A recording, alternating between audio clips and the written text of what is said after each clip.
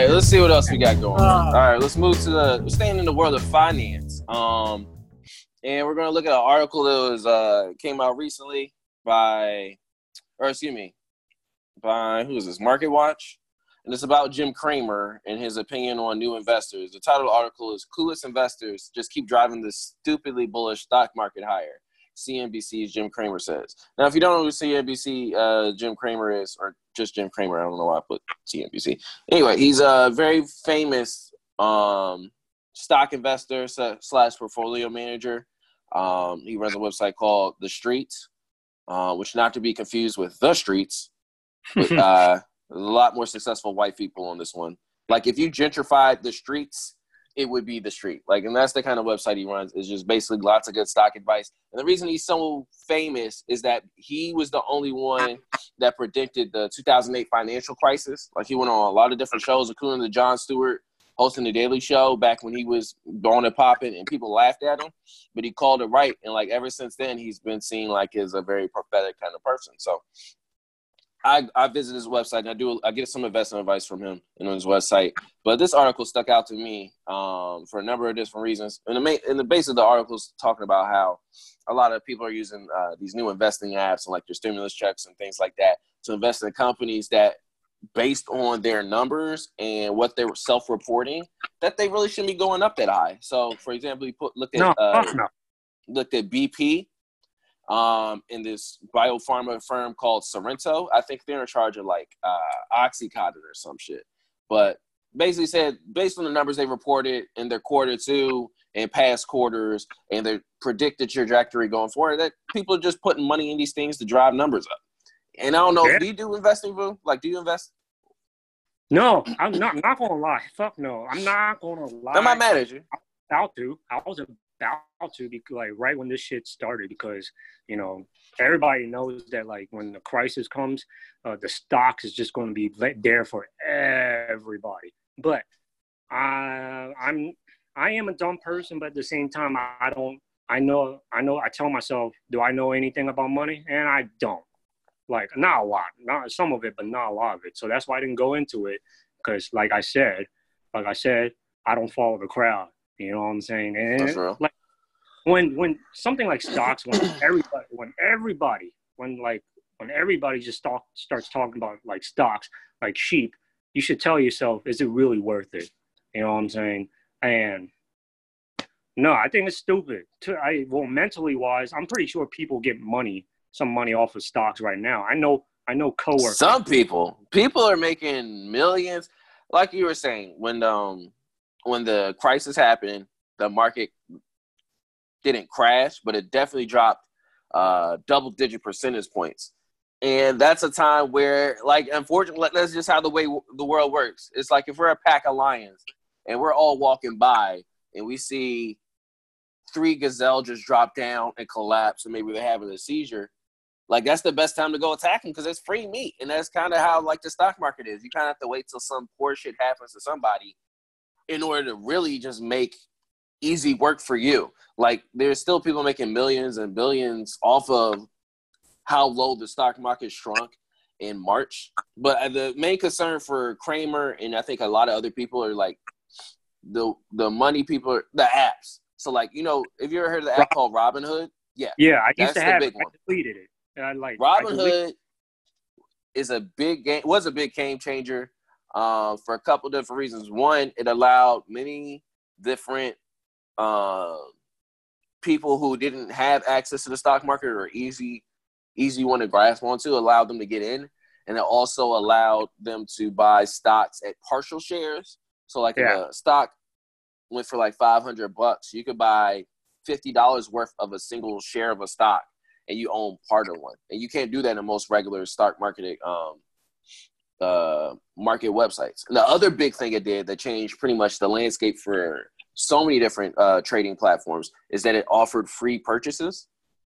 Now, the reason it did all this shit, of course, is because, like, they were capturing data and a lot of people have actually gone into debt because of this. But that was a big game changer because I use E-Trade, and before then, they charged $7 or $8 to make a single transaction. So if I wanted to buy a share of stock and buy another one again, it's $7-8 plus another $7-8.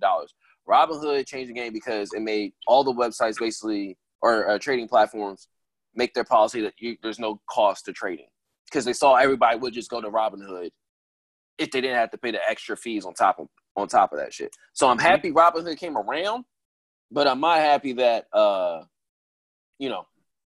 not happy the markets is basically setting itself up for failure. You know what I mean? It is going to. I don't know. Like it's just like I said. I don't really know a lot about stocks. Like I was thinking about like investing in it, but have you ever like have that deep feeling is like something doesn't feel right? If Sure.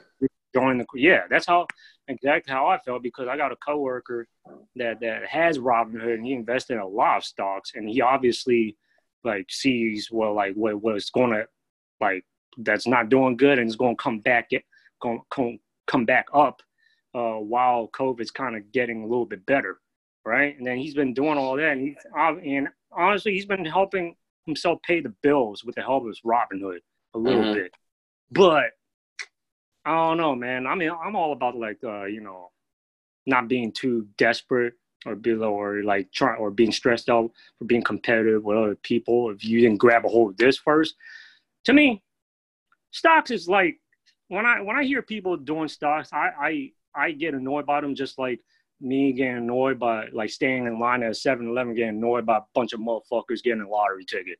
Okay, it's going to help you out a little bit, but it's not going to fucking like help you out in the long run. Like the only thing about financial thing I'm all about what's going to help me in the long run as I get older and life goes on for me. You know what I'm saying?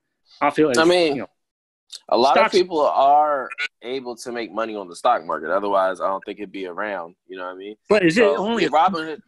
Is it only people though, or like people that's been making? I think the stock market can kind of be like chess in some ways, and like I'm not sure if you heard the saying about chess, but like chess is the great equalizer. You know what I mean? It's just two people working with the same amount of resources and what's within their brain. So like it could be the dumbest man in the world and the smartest man in the world, and the dumbest man in the world still has a chance to win as much as the smartest man.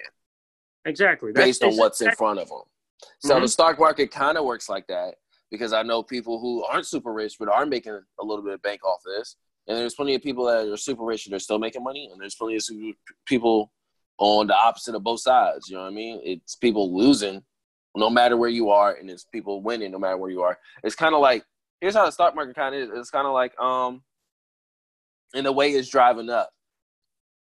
It's like you got invited over to eat, and someone puts out a full buffet, right? Yeah. And they're like, eat what you want, but don't stop eating. You know what I mean? So, like, you go there, you eat, you consume, and you pick the ones you like, and you eat from that, and you pick another one you like, you eat from that. But it's getting to a point now where, like, you're full, and you're still trying to keep eating. So the whole point of this is the way the markets keep getting driven up and becoming more full, eventually they're going to have to shit it all out. And when it shits, the way that people have been over-consuming is going to hit so hard, and a lot of people might be going into debt simply because of being greedy. Because one of the rules of the stock market is greedy and desperate. So, wouldn't you rather